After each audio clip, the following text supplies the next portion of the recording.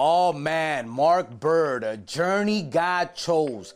I'll be honest with you, man. Like, one of my biggest goals in life is to write a novel, and to know this guy from before, from being an audio engineer and owning studios to him being an author. I'm like, man, there's nothing in life you can't do, and you could always change careers and do different things at the spur of the moment. It's just how you feel, and you got to go with your gut. And A Journey God Chose is an important book.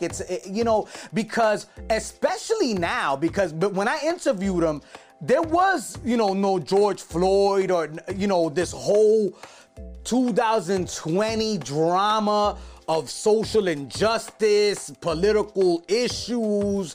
It's so wild how now that book has so much relevance now more than ever. So if you haven't read it, A Journey God Chose, go and check it out. Author Mark Bird, he was on the podcast talking about the book, talking about, social injustice, racism. We really got to the heart of it.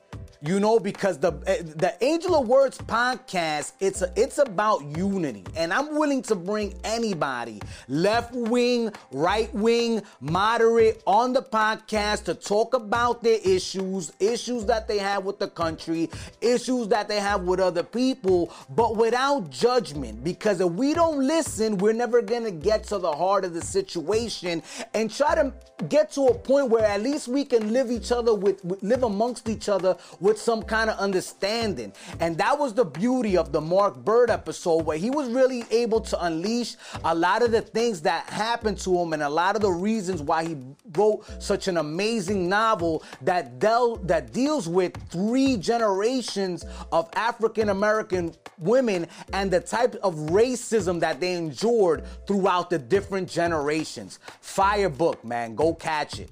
Shout out to Mark Bird.